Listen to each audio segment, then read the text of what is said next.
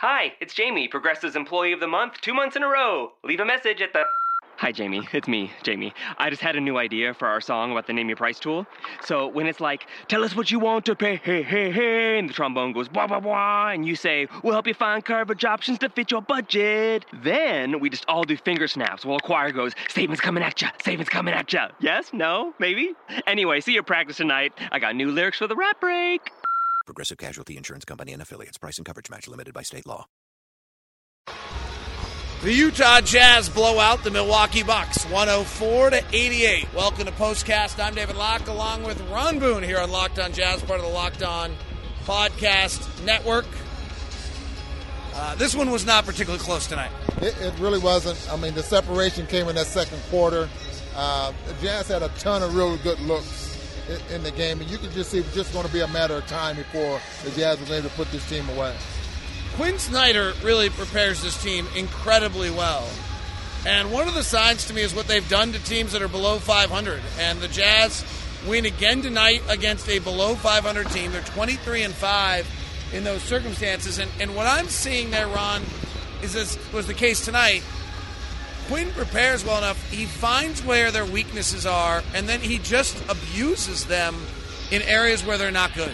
And that's a sign of a coach that knows how to prepare for a team. I mean, it's a lot of work. It's very hard work because you got to watch a lot of film, and then you got to test the personnel, what guys are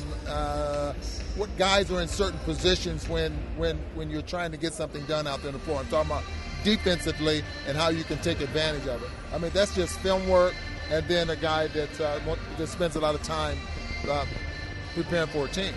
We saw it in two areas tonight specifically. One, every time Jabari Parker was at the 4, after the starting lineups were done, he went small, put Joe Johnson or someone like that on him, and Joe Johnson had a mammoth night. And the other was Milwaukee overshifts defensively, opening up corner threes, and the Jazz took 20 corner threes tonight. There's no way I can tell you this for a fact, but I'm almost certain that that's the season high by any team in the NBA. It's an inconceivable number if you understand the league. The Jazz average 6.5 corner threes a game. Tonight they took 20. The Jazz average about 7% of their shots. Tonight they took 25% of their shots. It's an incredible number. Well, it's an incredible number, especially when you look at the stat sheet. You look at the number of threes the Jazz average, which is about 26, 27 a game.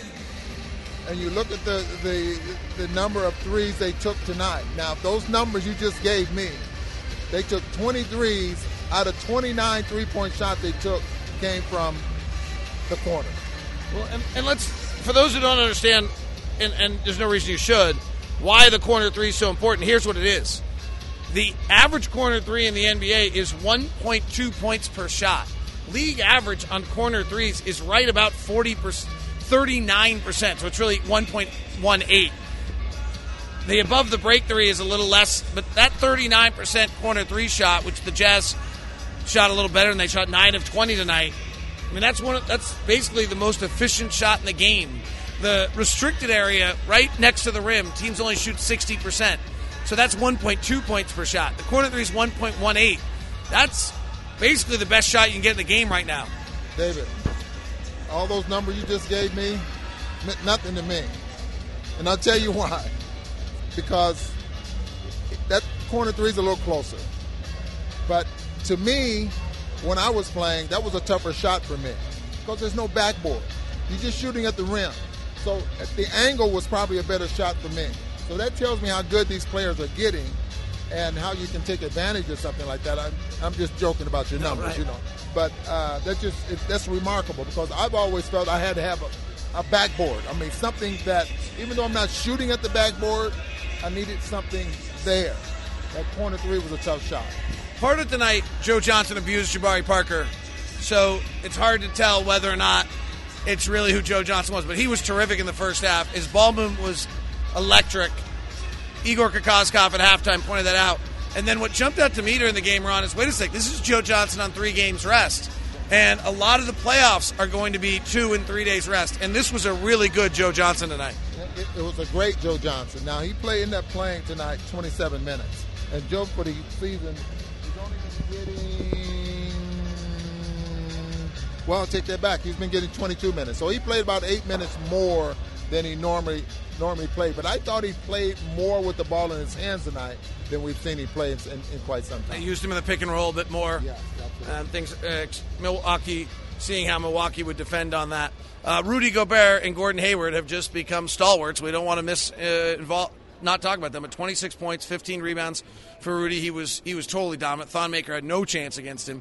Greg Monroe, frankly, had no chance. And then Gordon Hayward was just this kind of quiet assassin all night with 27.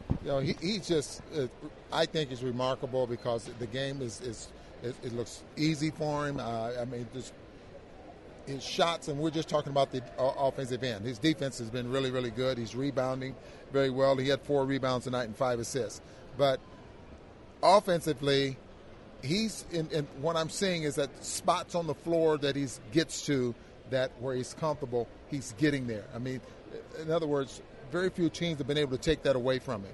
And so that's one of the reasons you see him shoot such a great percentage. 8 for 13 tonight. Kind of a bummer from a fan standpoint. I was so excited to see Giannis Antetokounmpo, and he really was he wasn't very good tonight. The Jazz built a wall defensively. He didn't get his open court opportunities, and he was really negated and muted in the half court. Fast break points tonight for the Milwaukee Bucks, only 9.